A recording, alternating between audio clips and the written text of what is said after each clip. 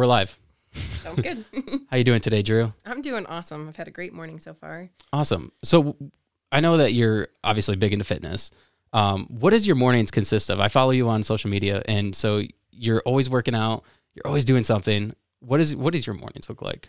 So first thing in the morning, I grab my Bible usually, and I start off with reading a verse, which puts me in the right mindset. I think every morning we all struggle to get up and do the things that are a little bit difficult perhaps. And I have to be honest, working out is difficult. Oh my gosh. Yes. Yeah. So getting in the right mindset for me, and then also making sure that I'm getting a little bit of food before I hit the gym. I started off in the beginning of my journey with fasted cardio and fasted training, which I'm looking back now, and it definitely hurt my gains. So I'm making sure that I'm getting a good breakfast in. And honestly, I try not to look at my shoes more than 10 to 15 minutes, because if I do, I'll be sitting in bed looking at them a lot longer.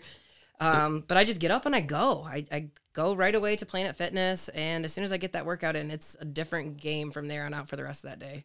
That's awesome. And so you said how long have you been doing this? How long have you been on the fitness journey? When did this process start for you? Sure. So I started in December of 2021 with Fit Society. That's the shirt that I have on right now. Okay. His name is Tommy Andradas. He's my trainer, and he's out of Hazlitt. But we started off with one session a week, and it was about an hour to an hour and 15 minutes. And then I slowly started working in probably 2 sessions a week, maybe 3-4 months into that.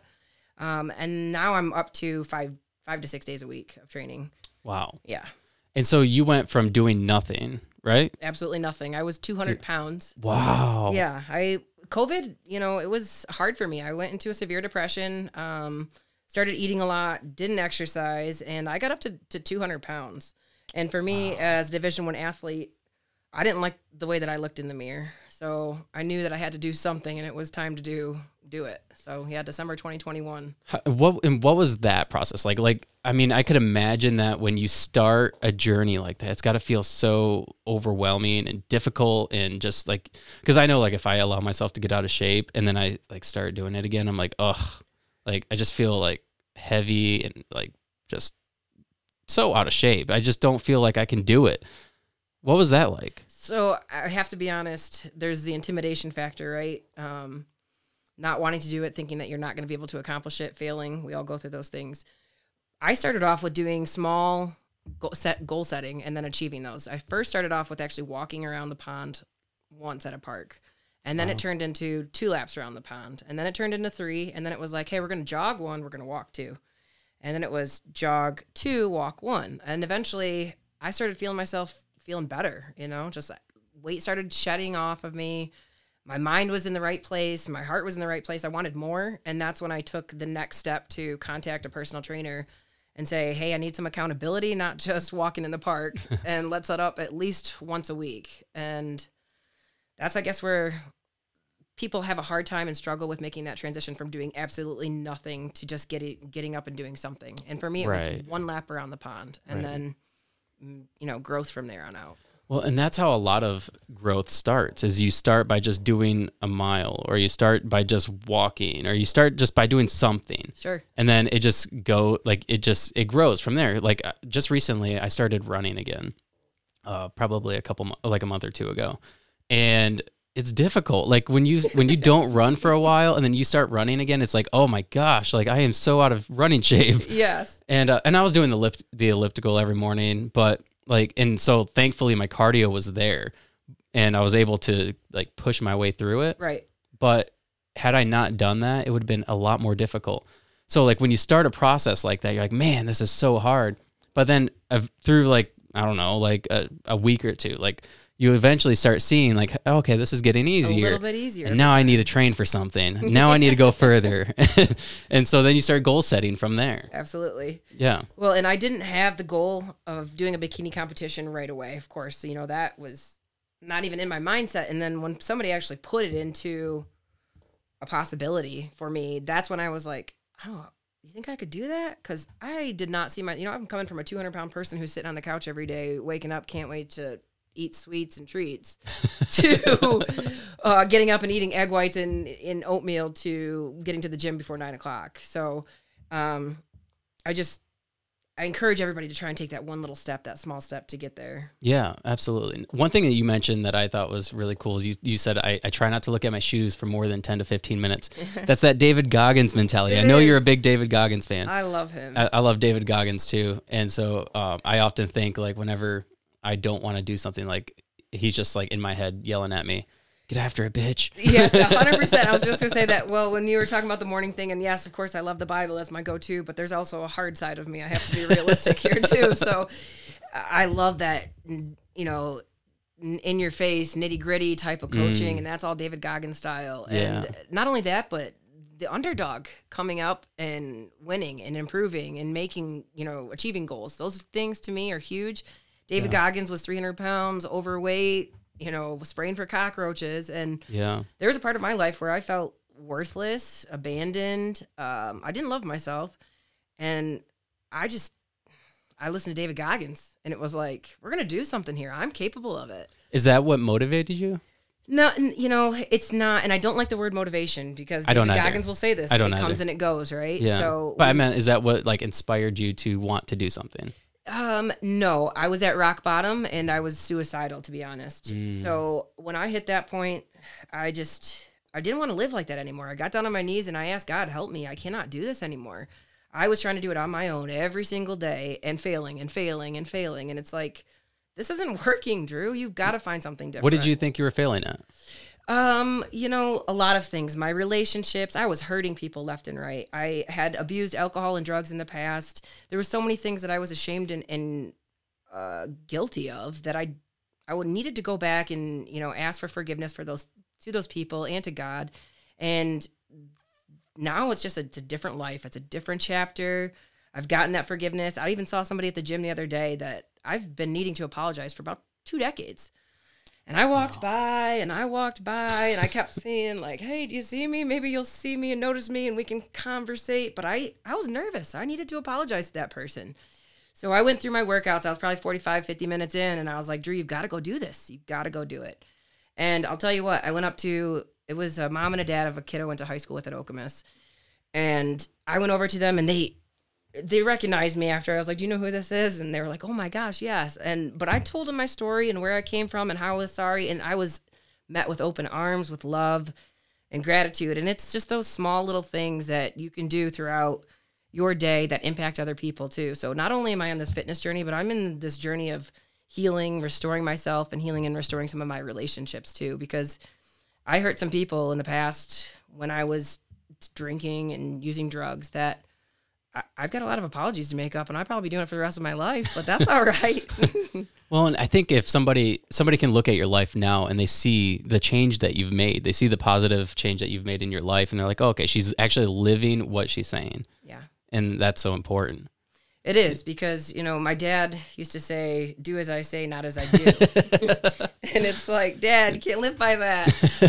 So it's important. And my grandpa used to say, you know, show me, don't tell me. So we have 2 different perspectives here. And I live by the show me, don't tell me, because it's important to speak the truth and live out the truth that you have spoken. So I'm doing that right now, one day at a time. Yeah, that's important. How long have you always been religious? So, you know, I was baptized Catholic when I was young, very young. We went to a Catholic school. We went to St. Martha's for a year while we were waiting to get into Okemos High School with school choice. And then we lost our connection with God, I would say. My family did. We were kind of the Creasters, the Christmas and Easters, right?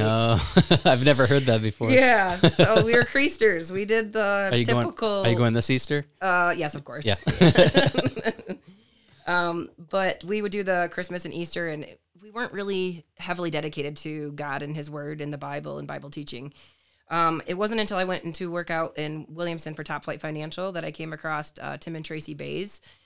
And they were the ones that introduced me and really got my heart on fire for the Lord. They were hosting Bible study inside of Top Flight Financial, not in the workplace, but before work hours. And then they've also taken over Homeless Angels, which is a nonprofit shelter for the homeless. And that's the one that Mike Carl was a part of, right? Yes, I believe so. Yes. Yeah. And then he works at GM too. Oh, does he? Yeah. Nice. Yep. Yeah. So we had a great relationship with the Bays, as they were the ones that started me on my relationship with Christ. And then I will say that I got into Mount Hope Church over on Christ Road. The church with all the flags is what everybody knows it as.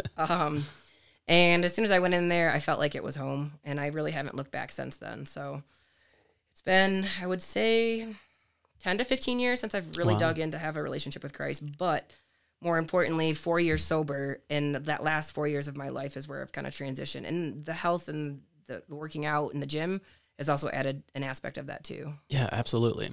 Now, something happens like when you decide that you want to change your life and make it better, and you want to just start focusing on yourself and making yourself just a better person all the way around.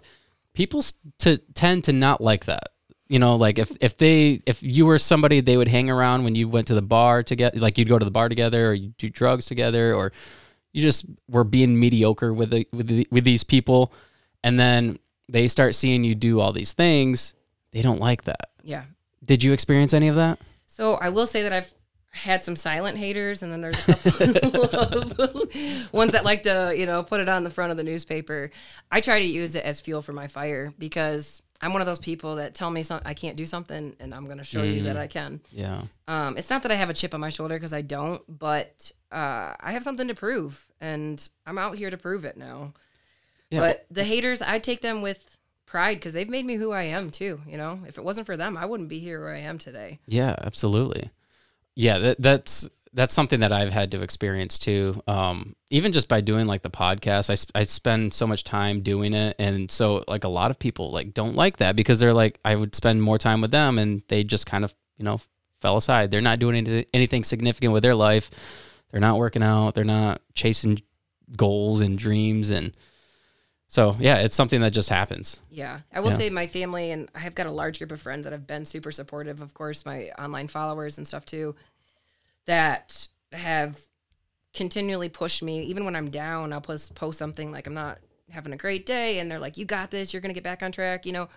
There's a lot more of the positive than there is the negative. Unfortunately, the negative seems to stick out sometimes a little bit harder and further. Always does. But my family has been awesome. My friends have been awesome. And I've also told them, hey, I'm going to be a little bit selfish right now. I'm working on a goal that is a selfish goal. With the bikini competition, it's going to take a lot of time, a lot of requirements, and a lot of dedication. It's nothing personal to you guys. I'm just trying to heal myself fully too. Yeah, absolutely. And you need those things. You need accomplishments, and especially if you're in the fitness realm, like you need something to train for. You need like a goal and something to look forward to, something to like keep your focus going. Absolutely. Well, my trainer actually was one that he said that too. He's like, Drew, you're doing really good, but like, what's the ultimate goal here? And I was like, goal? What are you talking about? He's like, no, what's your goal? And I still was like, I didn't have a goal. I think it took me 7 to 8 months to get a goal. Wow. Yeah. So you were just working out aimlessly, like just training, wanting to lose weight. And at first, I will admit that I was going for skinny. Okay. We're no longer going for skinny. We're going for strong. So we've switched modes here. We're no longer in calorie deficit. We're just shooting for gains. That's awesome. So training for the bikini competition, what does that look like? Like, are you eating a certain diet? What kind of workouts are you doing? So right now I'm focusing hard on my glutes and my delts, just because that's where I need to grow personally for my body. Everybody's different. Yeah. But in bikini specifically, the shoulders and the glutes are a huge judging point. They're not where they need to be for me personally. So I'm doing 3 days of legs, 2 days of shoulders, and 2 days of rest right now. My macros are currently adjusted. I just started about a week ago with my macros, and Can you explain macros to me? Because we're gonna like dumb it down right now. Sure, I'll do my best. So I'm into fitness and I'm into health, but I honestly don't know much about macros. And so I was actually talking to my friend. He's been on this podcast a few times. He's a trainer, and I'm like, can you explain macros to me? Like, I want to like start focusing on that. Yes. Can you explain that to me? I'll do my best, but I've also brought on some people to help me with my macros. How do you figure out what your macros are? So you have to look at your fats, your proteins, and your carbs. Those are your 3 categories for your macros. You need to, depends on what your goals are. If you're striving for muscle gains, you want to have your protein at a certain percentage. If you're striving for weight loss, you want to have, your macros, your proteins, your fats, and your carbs at a certain percentage for each. Right now I'm at macros that my protein is at like 150 grams. So it's 1 gram per weight of body weight. I'm at 150 pounds. I'm gonna write this down. Hold on. Sure. No problem. And this is, I think everybody will be individually specific for what their goals are. So if you're wanting to put muscle on, should you be at 1 gram of protein per body weight? 1 to 1.5. 1 to 1.5. And I'm not a dietitian, so please. You're good. Yeah, I'll research it. Because that's something I want to do. I want to get leaner, but I don't want to lose muscle. I want to be strong. Right. So you want to have the 1 to 1.5 grams of your protein per body weight. Now, right now, my proteins, or not my proteins, my fat and my carbs are at, I want to say 50 grams. You brought your folder? I did. You were prepared. Oh, okay. So I fibbed. My carbs are at 179 grams, and my fat is at 49. So, like a 1/3 of your body weight should be dedicated to your fats. And then right now for what I'm going, carbs, because carbs are what your body uses as energy fuel for your muscles. Right. So I, at first, was eating way too much protein, not enough carbs, and not enough fat. I was really lean, but not bulking, right? Not gaining much muscle. Until we added the fats and the carbs in there, that's where I'm starting to see the full round muscles that just look healthy. They don't look depleted and they don't look flat. Right. So my best explanation of it is you have to have a good amount of fats. You have to have especially a good amount of carbs if you're lifting heavy. And then you want to keep your protein up higher. Beyond that, I don't know much about macros. I was just told what to eat, and that's what I'm eating. That's fair enough. Yeah, I mean, it's not something that I've necessarily studied. And, I eat healthy for the most part. Like I eat a lot of red meat, but I'm going to switch over to a lot of chicken and possibly fish. I'm not a huge fish person, but I want to kind of change up my diet a little bit. But I eat healthy for the most part. I eat a lot of eggs, and I typically fast every day. Which is good too. Intermittent fasting. Mm-hmm. So I don't eat till 11 o'clock every day. And I can't say that. But I also find me with my peanut butter jar. I work out fasted too, which I find great benefits in. I run and do body weight stuff, but. I was doing that big time, especially when I was trying to lose the fat, right? I mean, that's, if you want to target fat, do fasted cardio. Yeah. You're going to burn a lot of calories though, too, which is your source for your muscle gaining as well. So just be careful and conscious of that. One thing I did notice is that when you work out, when you're lifting weights, I should say, and training to lift weights, your body's going to be in repair mode for 24 hours to 48 hours after that. Yeah. When you're running or doing high intensity cardio, you're only going to be burning that amount for that amount of time, right? Once you're done, you're done. Your body's not going to go into repair mode after that like it does with weight training. Right. So if you want to burn more calories, you want to lose fat, the best way to go about it is to weight train. It's not to get on a treadmill and run 10 miles. That's what I tell everybody. Yeah. Start lifting heavy. Exactly. Yeah. Exactly. Eat good carbs, good fats, good proteins. And by that, I mean nuts and berries and fruit and vegetables. And you mentioned not eating a lot of red meat. Right now, I'm not on any red meat at all. So I'm pescatarian and pretty much all bird. So chicken, eggs, and fish. And it seems my body seems to thrive on it. And how do you cook it? Do you just grill it up, or how do you cook? So I'm in an apartment. I wish. I put it in the oven. I bake it, or I do it on George Foreman grill. Those are kind of my two ways. And then I saute my vegetables, and I usually hard boil my eggs, to be honest. Okay. Just because it's an easy grab and go snack, which is nice. Yeah, absolutely. Yeah, it's something that I think I need to focus more on, because like I said, I eat healthy, but I don't have a diet. I don't adhere to any sort of diet typically. Yeah. Well, you look great, and I'll say that I felt that way, and that's how I was eating, and then I just have slightly changed my macros here in the last week. And it's crazy what our body is science, Yeah, I think our diet is science. Well, and I was telling my wife the other day, because I eat healthy, but like I said, I don't eat till 11 o'clock every day.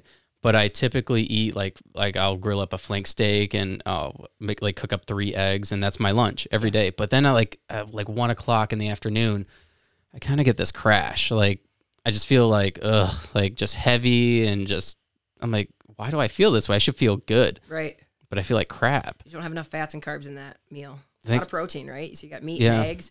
You have a little bit of fat in those eggs. Well, I eat pork rinds too. Okay, right after. Well, that works. A little bit of salt, a little bit of carbs. That's good.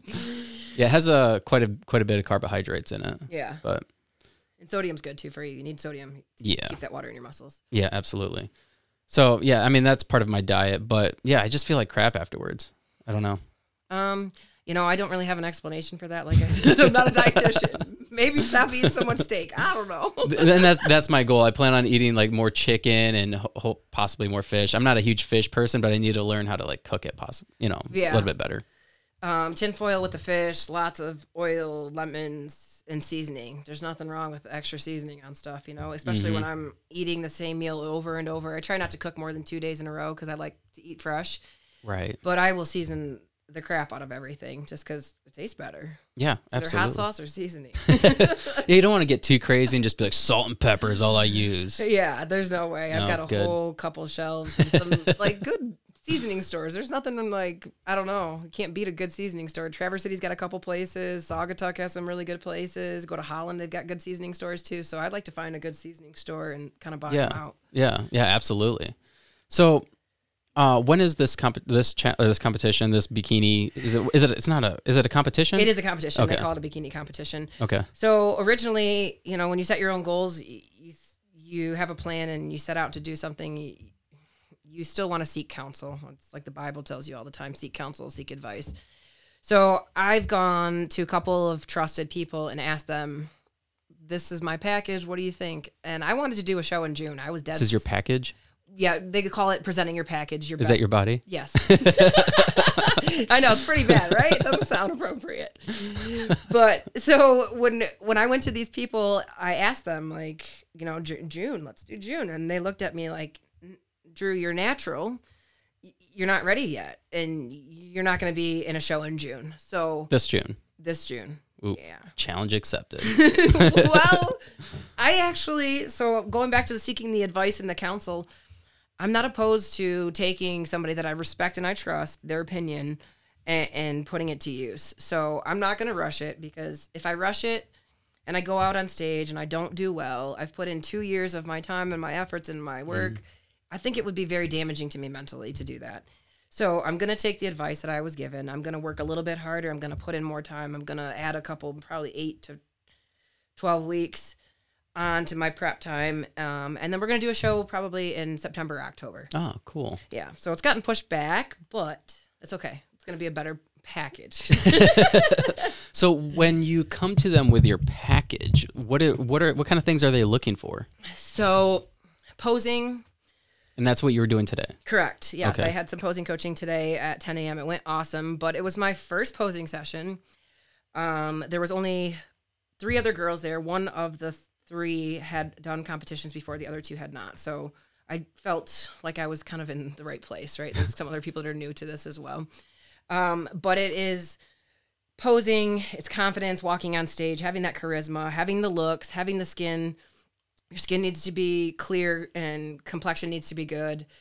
And then symmetry. They want to see symmetry throughout your body. So shoulders match the waistline, which match the legs, which match the calves. So the whole body needs to fit to itself, I guess. You don't want to have really big legs and a small upper body, really big upper body and small legs. I love that. Yeah. I love when people are just jacked.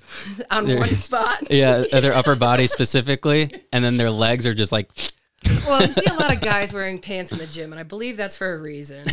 So women train legs more than guys. I see it all the time. I mean, I see women on squat racks and doing hip thrusts all of the time. I do legs all the time. Like nice to hear. I have thick legs though. Yeah. Like a lot of it is like just genetic. Yes. And so I show them off. Like I wear shorts to work. Guys hate me. I'm sure the women like it. Yes, we do. Guys will be jealous because it's hard. I was talking to somebody today about one of the girls mentioned, and genetics, I've got great calves. And I told her, I don't even want to say this, but like I don't even train calves. Like that's just genetics. I hate to say it, but it is. And I was talking to somebody and he's like, calves are the hardest thing for me to grow. And as soon as I stopped working on them, they deflated. They just went away. So I know that everybody loves a nice set of legs. Absolutely. It's important. It's your foundation. Yeah, absolutely. I mean, you need to have strong legs. Absolutely need to. 100%. Yeah, I don't know. One day I was wearing shorts and everybody makes fun of it. Like they all make fun of me wearing shorts. I'm like, guys, your legs don't look like this. So The pasty white thighs, maybe what they're making fun of. maybe, but I'm not. They're not that. I mean, I'm Honduran, so they're not like that. Yeah, they pasty. can't be that bad. They're not that bad. Yeah. So they're looking for symmetry essentially, and is there like measurements or anything like that? So we divide up. There's different classes. You've got bikini, you've got physique, you've got wellness, and you've got bodybuilding. There's a couple different categories that you can go into. Bikini being the least muscular of all. Okay. They don't want striations. They don't want super defined lines. It's more plump, round, and full, which is pretty, right? And it's feminine. Some of those other categories, you start to see more muscle striations, bigger definition, and the outfits change as well. So bikinis will change into different types of bikinis and styles and not showing so much of the glutes like the bikini does. But they go based on height and then they base on age as well. So I'm actually really tall for the sport. Most of the women are smaller, and in bodybuilding in general, most people are smaller. So I will be in class C or D, I believe, is what like 5'9" and up will be. Okay. And then also by age, which I'm struggling with this, but it's okay. I pray about it. I am 34 years old, and the cutoff is at 35. Whoa. So I'll be judged with all the youngins who are really tight and firm. And then if I was to do a show next year, then I would be judged for 35 to a certain category, and then they do 55 and up. Oh, okay. So we do get separated a little bit, but at the end, you still have it all around best in show too. So what happens if you win? What do you receive anything? So depends on which federation you're going to go in, and then if you're at a regional show, if you're at a national show, so you get a pro card, and then once you win your pro card is when you can go to the national and compete nationally. But some places have winnings, $1,500 maybe, yeah, which is decent. Yeah.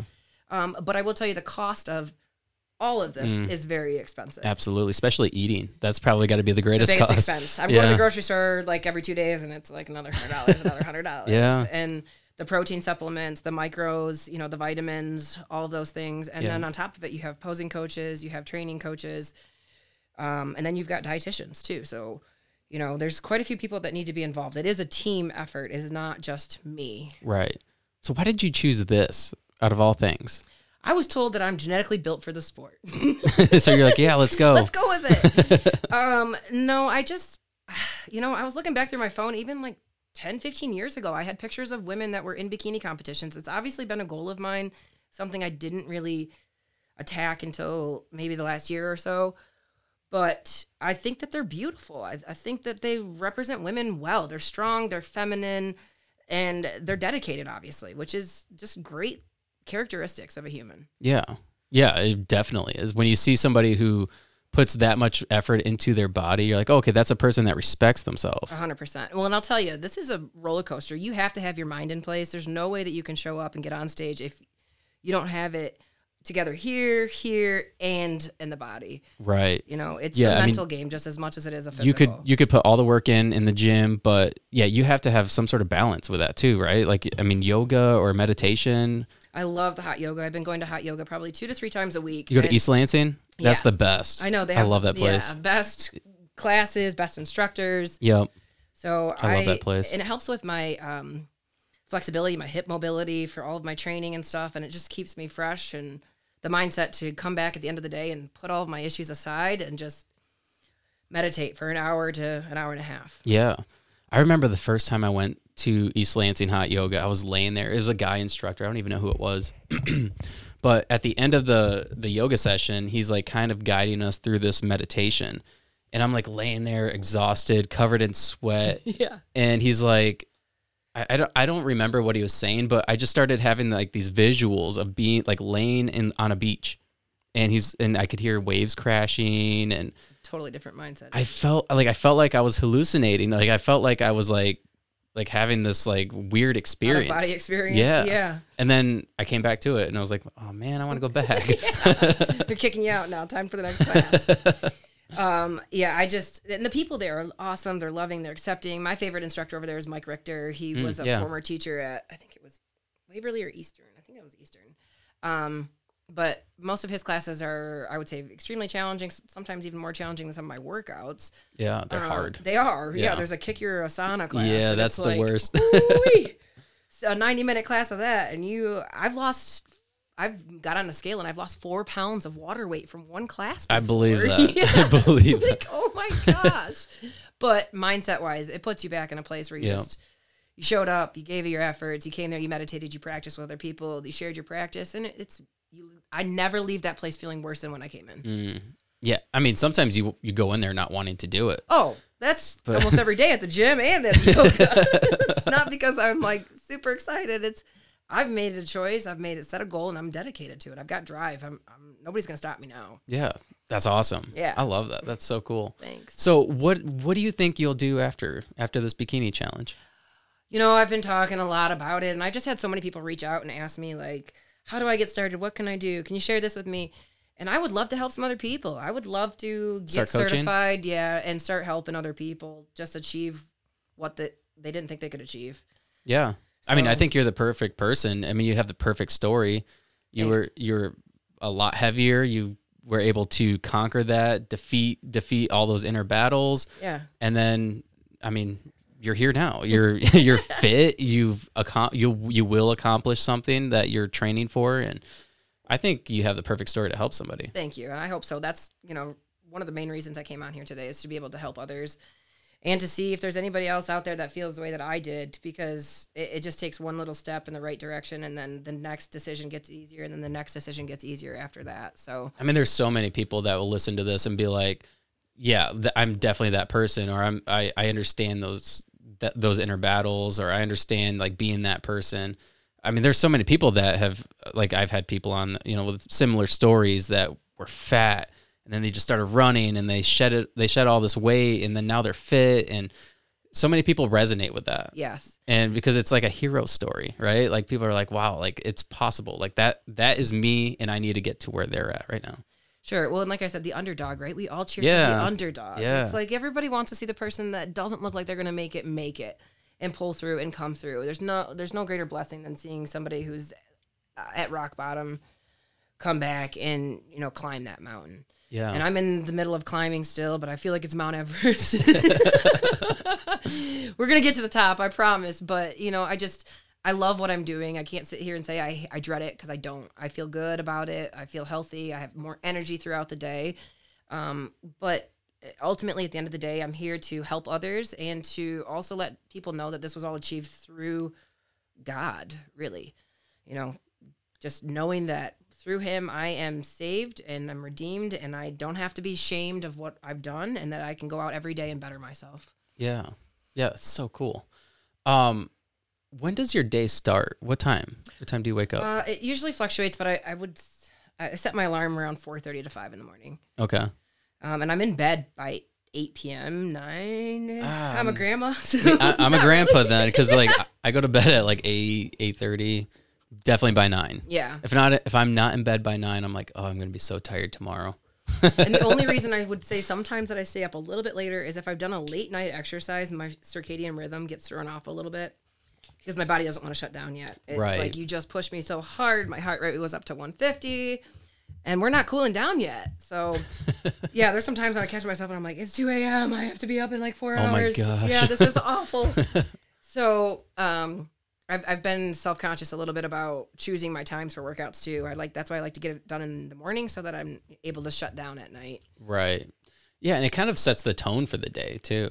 100%. Yeah. You feel good. You feel great. And if you had any anger in the morning, which I struggle with my anger still, you get it out, right? You just push weights, push heavier weights, and then you're like, I'm so sorry, I wouldn't even want to punch you if I could. I think like working out in the morning, it helps like set the mind for the day. It calms everything, like all the angst. Like, it's interesting because I either run or I do the elliptical typically every morning. Okay. I either do one or the other. And some days I'll sleep in, and that's very rare. Day. It's a rest day. I still do it though, but I'll do it later in the day.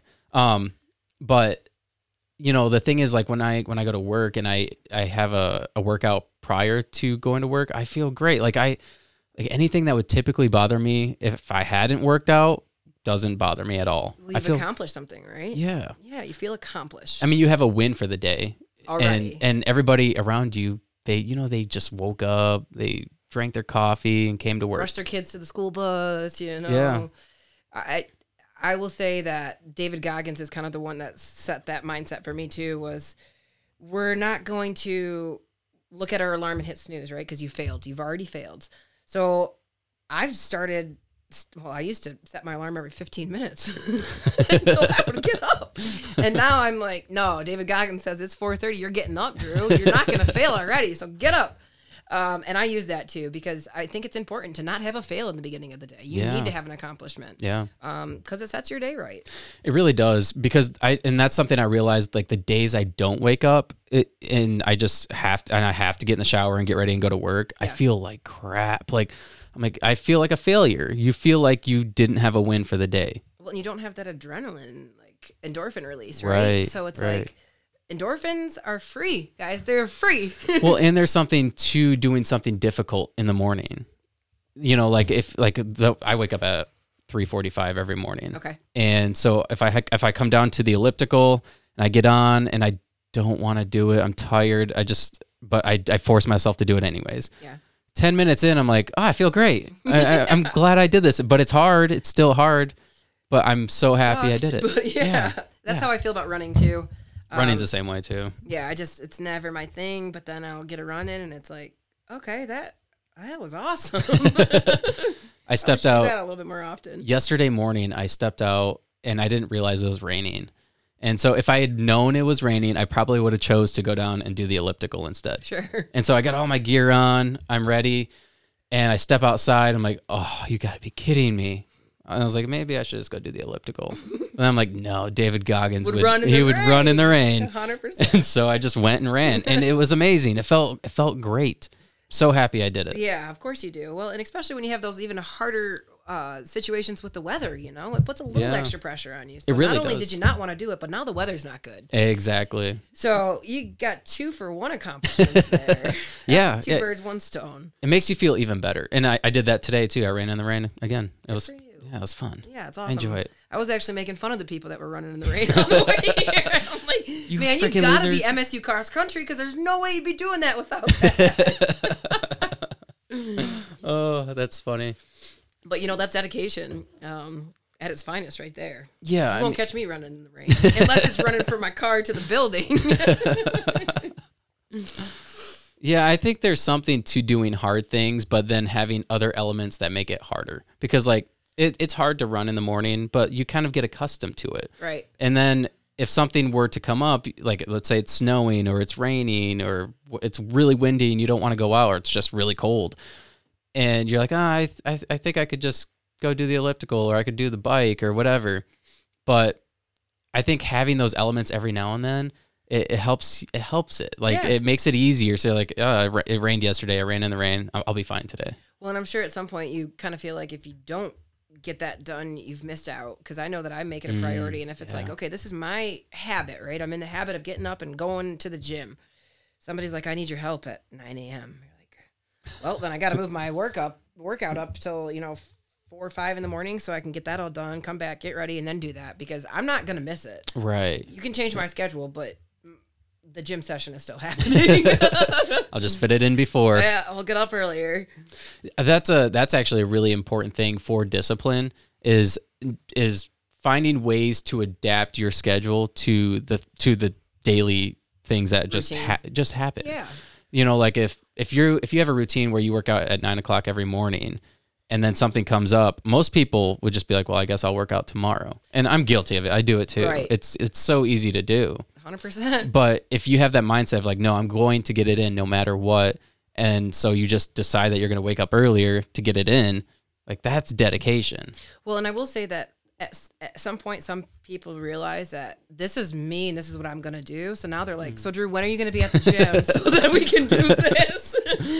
But no, with real estate too, my schedule changes a lot. It fluctuates. And a lot of times my clients, they have 9 to 5 jobs. People that work full time are the ones that can buy houses. So after 5 for me are my busy hours. That's for me, it's important to get my workout in the morning so that I can be available in the afternoon or later in the day. But when a house is going up for sale in this market, as you know, sometimes you got to get in right away. Yeah. So I'm not afraid to adjust my schedule, but I can guarantee you that I will not miss my workout that day. That's awesome. Yeah. I love that. I love that mentality.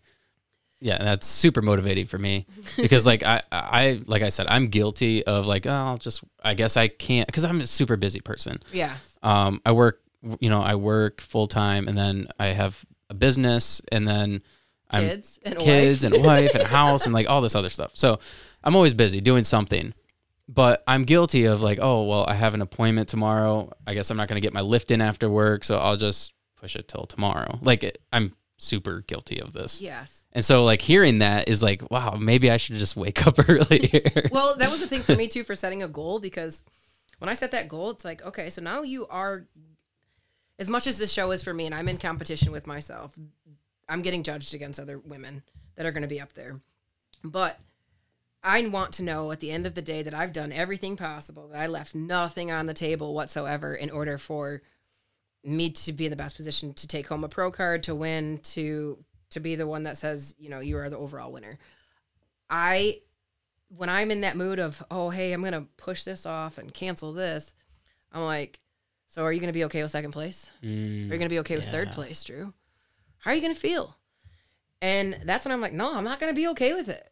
I wouldn't be okay with it. At the end of the day, of course, it's probably going to be a realistic thing. I don't expect to finish first at everything I do, but that's the mindset that you have to have. You train like you're going to be first. Exactly. That's the training that I do. Mindset is first, give it your all, leave nothing on the table. And if I leave one day where I missed a training session, guess what? You left that on the table. It's for somebody else to come up and grab and take. Yeah. And that's the way that I see it. They're going to be doing 2 times better than me, not just 1 time better than me, because I left it on the table. That's such an important mindset to have. So many people lack that. Well, when you hit rock bottom, you're just like, I'm done, man. Well, and it's a thing with comfort too. People seek comfort just naturally. Everybody wants when to growth be stops. Yeah. Yeah. I mean, everybody wants to be comfortable. Everybody doesn't want to push themselves to that next level. But to have that mindset where someone's going to take food from you is important. It is. That's the way you have to see it. Yeah. Because it is, I mean, it's a world of survival of the fittest. I hate to say it, but it is. And if you leave it on the table, somebody's going to come up and take it. Whether it's a job, whether it's a relationship, competition, you name it. Somebody else is going to be thankful for that opportunity if you're going to leave it up there. Yeah. I love it. I love it. Thanks. So you also do real estate. I do.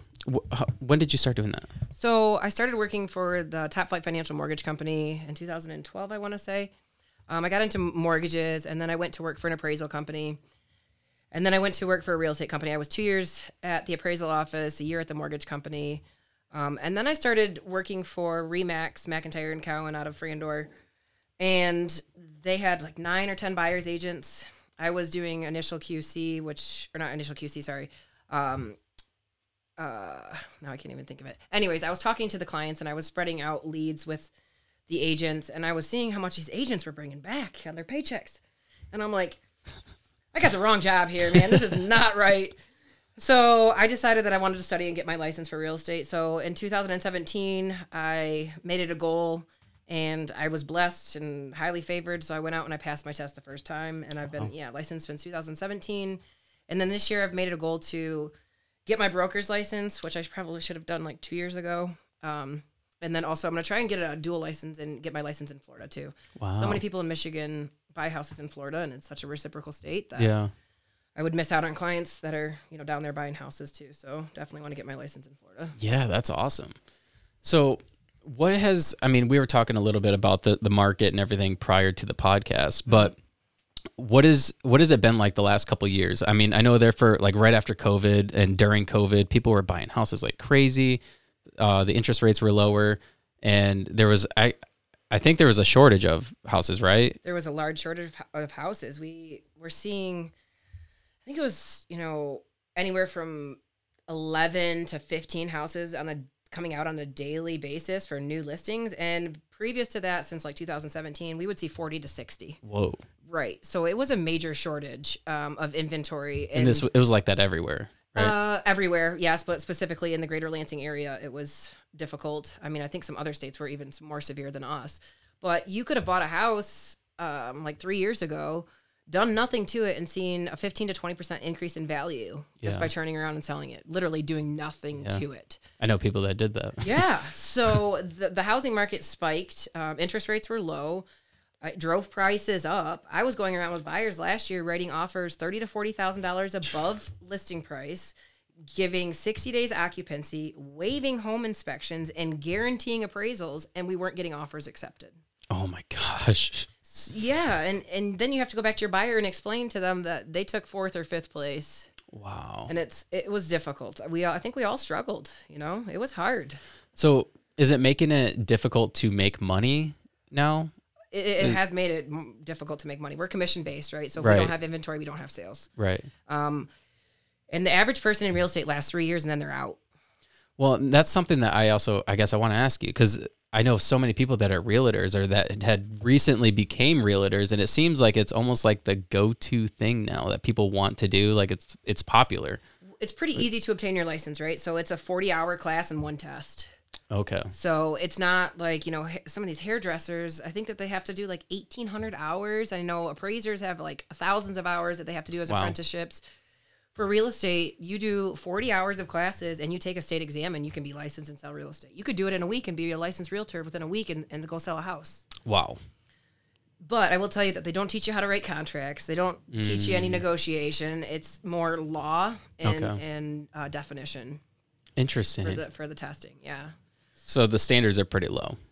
I would say that the standards are one of the lowest for a state license. So has there been a huge influx in realtors joining the market? It varies, and I can't say with the exact number that we have on our board right now because I don't know. But like I said, that transition comes in and out, right? They get in, they get their license, they realize how hard it is, how many dues they have, how many fees they have, that your broker is going to take a certain percentage, and they're like, oh, it doesn't seem as good as it looks. Well, I mean, just like anything, it's not easy. Right. And you have to fight. You have to get your sphere of influence and find people that are connected to you, connected to the community, and then go based off referrals. You know, you just need to get your good name out there, do good business, be in it for the right reasons, not for the money. Yeah. It's for the clients. That's why you're there. Right. Which is a huge, important stressor. I think that some people are just in it for the money. I've seen a lot of people buy houses that should have been warned about things. And it's like, I feel so bad for you. How can we help you, Right. It's just making sure that people are in solid homes with good foundations and good structures. I think that's the biggest thing. Yeah, I mean, that's so important. That's the number one thing when you buy a house. You want to make sure that it's not going to fall over or cave into the ground. Or good investment too, right? You need some equity too. Yeah, exactly. And I think that's something that's very difficult right now for anybody to have equity in their home. Yes, I mean that just recently bought within the last year or two, right? They're going to struggle, and they're going to not only that, but not be paying down on their principal for their mortgage for a long time. Right. You don't touch that principal for a while because you're paying on interest still. Right. So your goal is to be a broker and to be dual licensed. Yes. What's next after that? I mean, you're obviously a goal setting person. I try. My biggest goal is to spread the word of God. So as many people that I can come in contact with, whether it be fitness, gym, real estate. My parents own a business. I help a lot out with my parents' tree business too. What's the name of their business? Discount Trees out in Mason. Oh, they are, okay. Yeah, full landscaping company. I used to work for Right Tree Service, and we dumped wood chips. Oh yeah, there. in our back. Yeah. Nice. Yeah. Thanks for all those wood chips. They help us. And then I have to go shovel them out in neighbors' yards. That's a good workout, by the way. Oh, it is. Well, that's how like this summer I trained really hard. My mom had me planting all the bald and burlap trees. I'm digging like 5 to 10 holes a day, and I'm gosh. oh, they're so hard. Yeah, and when you have dry ground, it's hard. So it was the best shape of my life, though. I came back and looked at my shoulders like, man, we need to do more shoveling out here. So goal setting, it's just, I want to spread the word of God, really. I mean, I don't really have any other agenda other than... How do you plan on doing that? Letting people know my journey and my testimony. I come in contact with people every day, and I'm like smiling, and they're like, I love your energy. And it's like, this is possible because of him, not because of me. Yeah. That's what I'm trying to express. Do you think that you could ever be like a life coach? Have you ever thought about that? I have not thought about that, to be honest. There's a lot of people that have told me, oh, you're so great at motivational speaking. You're encouraging. My dad is that way a lot. Like, my dad has instilled so many positive thoughts and just mindsets and phrases and sayings that we went through, like, childhood. And it was like, I can accomplish anything. My dad used to say, like, anything a guy can do, Drew, you can do 3 times better. And it's like, okay, I started believing it. As a kid, you believe it. You get brainwashed, I would say. And I got brainwashed into believing that I could achieve anything. So being able to spread that and kind of, I would say, share my dad's good aspects and his good role modeling would be awesome. And I do believe that there's a potential for that, but I have not sought it. That limiting belief in yourself is such a crippling thing. So many people struggle. And I hear so many people so many people that I love and care about, they're like, oh, I can't do that. Or like, you're awesome for doing that. Like, I couldn't do that. I'm like, you could totally do it. Right. Just believe in yourself. Just do it. Believing in yourself is 90% of the battle. That is, 90%. You're right. Like, I have a friend, he just bought a smoker the other day. Okay. And he's super critical of himself. He's like, I'm trying to figure out how I need to cut this brisket, so that, this is my first time ever doing it. And yesterday he's like, I think I messed up the brisket. I'm like, what do you mean? He's like, well, I cut it wrong, I'm pretty sure, and blah, blah, blah. I'm like, you haven't even thrown it on the smoker yet. Like, how did you mess it up? And then he texts me this morning, and he's like, dude, best brisket. He's like, this brisket is amazing. And I'm like, see, there you go. Like, that's that limiting belief thing. Like, you believed before you even started that you weren't going to succeed. Like, you thought you were a failure. So it's funny you say that, because my trainer today, he's talking to me and he's like, yeah, Drew, so like, have you picked a show yet? And I was like, no. It's like, have you picked a show yet? And I was like, no. It's like, man, you set all these goals, you're so driven, you go out and then you just keep pushing off the show. And I'm like, all right, I get it. I'll pick a show. So, that limiting belief, I mean, I'm this close, right? I look so great. So many people tell me I look fabulous. And then there's these little voices in the back of your head, just like everybody has. And it's like, get out of here. I'm done with you. So I'm working on it. I'm a work in progress, man. We are healing, not healed. Right. I mean, it's a journey, right? It is. It's not a process where you just, you get there and you're done. Right. You're always chasing that. You're always trying to heal and get better. Because, like, you're better today than you were yesterday, but it's always going to be, every day is going to be a new battle. So. Well, and you get good at one thing, or you fix that one thing, and then, you look back at your to-do list and there's 20 more on the list. Oh, yeah. So it is always going to be a work in progress. There's no doubt about that. But that is progress. Absolutely. When you... Good point. That is progress. When you have more things on your plate and you're like, okay, well, I guess I need to, like, do this, but yesterday you accomplished this and this and this. Right. It's progress. Well, and even with bad situations too, I look at things like, oh, this didn't go my way, or this. I had a simple, small knee injury, just was playing volleyball, and I don't know what I did to my knee exactly. I didn't get any medical diagnosis, but I tweaked it. It didn't feel good for about 2 to 3 weeks. But you know what? I worked hard on my upper body for 2 to 3 weeks. Yeah. My upper body needed it. And it was like, God is telling you that, like, slow down. This needs some work here. So we're going to take this away from you so that we can add on to this. And I was struggling at first with that, but it was like, no, Drew, there's a blessing behind this. There is something good that's going to come of it. Your upper body's going to get more symmetrical with your lower body. And so it's about mindset too. It's about finding the positives through the negatives. Yeah. I actually follow this guy. His name's Nick Kumalatzos or something like that. Okay. I met him last year. He's like this online person, but he's like an ex-military guy. Anyways, he was saying on his Facebook feed, somebody had said something about like, oh, well, I'm injured, so I can't train. And he's like, what's injured? And they're like, well, my knee. And he's like, work your upper body, modifications, work your abs. Like you could you can still do things. Don't stop. Exactly. Well, and a lot of my exercises went from standing to seated, right? It's like, let's just get off the knee. Let's give it a little bit of break here. But when you're standing, you're using a lot more of your core, right? When you're seated, you're going to be targeting specific muscles a little bit more. Right. So I started to see major gains just from staying seated and just working hard on the delts. It's like, okay, I think God was telling me I should have done this like months ago. Go out and injure your other knee. Oh, that's funny. Is there anything else you want to like talk about? I think you honestly should do a podcast. Well, I appreciate that, but You probably don't have time. Well, that's what I was just thinking. I've got a couple goals we got to accomplish here first, but I'll put it on the goal list. How about that? I think, I mean, you have like a desire to want to help people. And I think that like your story, I mean, obviously there's more to your story that you haven't told on the podcast. Right, well, and I won't cry. So that's why we're avoiding some of those things. But I think that a lot of people could benefit from listening to you talk about your journey and listening to you talk about some of the goals you've set and how you've accomplished them and what you're currently still doing. Well, and that's really what I want. You obviously want to help people. Yeah, I would love to. I mean, that's how you give back to people. That's what God wants, right? Is to help others. We're here to fight the battle that we're fighting on this earth until we get to eternity where we can all just have no worries, no stress, and live happily ever after. But together we need to help each other while we're here. Yeah. I mean, I think that's why everybody's here, right? Yes, 100%. Some people stray, right? You got to go find that one lamb or sheep, but, you know, it's worth it. The 99 will stay here for that one. We have to go find that one. Got to go grab them. Yeah. I love it. Yeah. Well, thank you. I appreciate the opportunity. Yeah, absolutely. You're welcome back anytime. I actually want to have you back either before your competition. I don't know. It might be too much prior. It'll be fine. It will be good for me. Okay. Yeah. It'd be awesome to have you on, and then maybe even after. Yeah, both would be great. Yeah. And I'll come in here and smile, whether I got first, second, third, or fifth.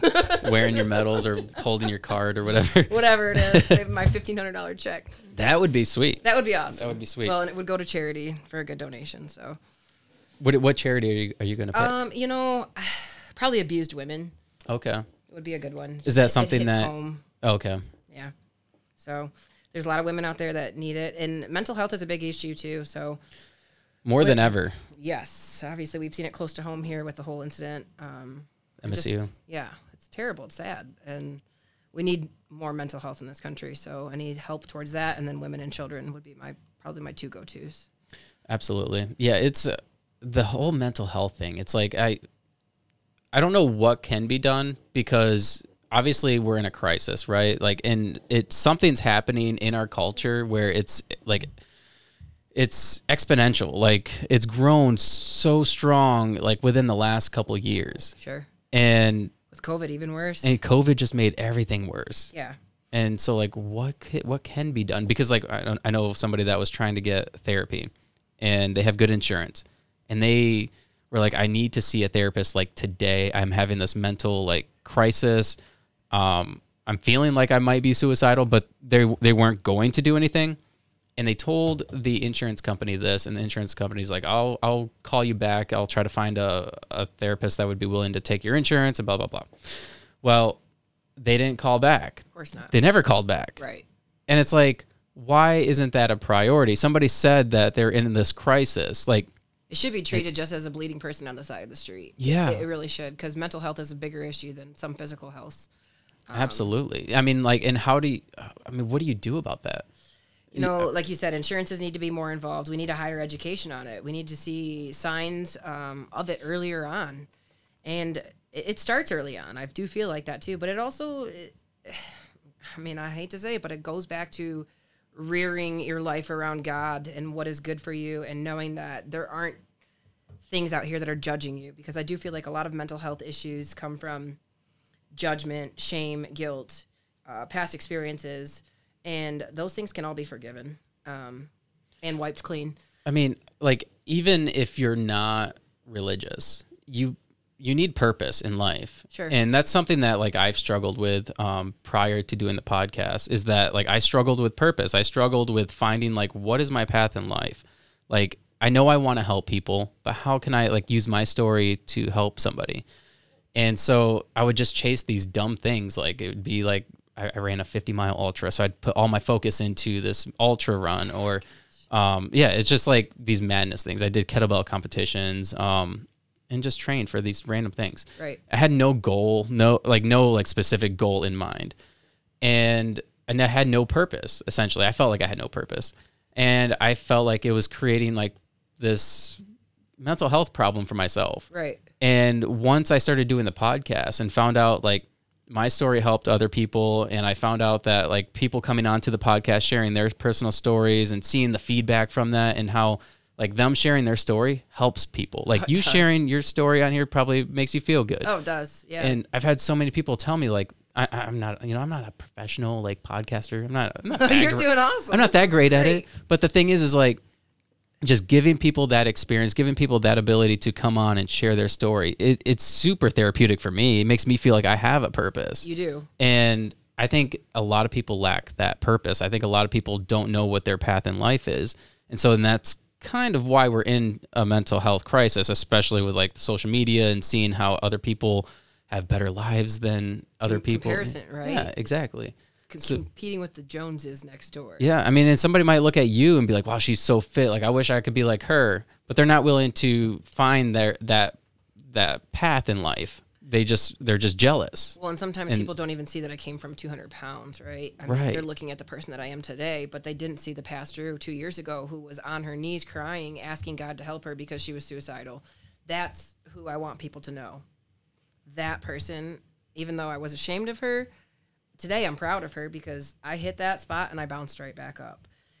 But also going back to mental health and helping other people, when I was at my lowest, I would find so much pride and so much purpose in helping somebody else do something. They're like, oh, this is going wrong in my life.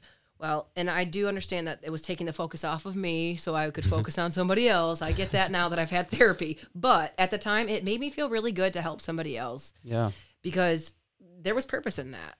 I knew that I went home at the end of the day and that couldn't have been accomplished if I didn't step in and help that person. Right. So finding purpose, it comes in so many different forms, but I will say that there's nothing better than helping somebody else. You get so much gratitude and just purpose out of helping. Yeah. I mean, it's a sense of community and everybody needs that community. Agreed. Yeah. Huge. Community is everything. It's huge. Yeah. I mean, you need to be a part of a tribe.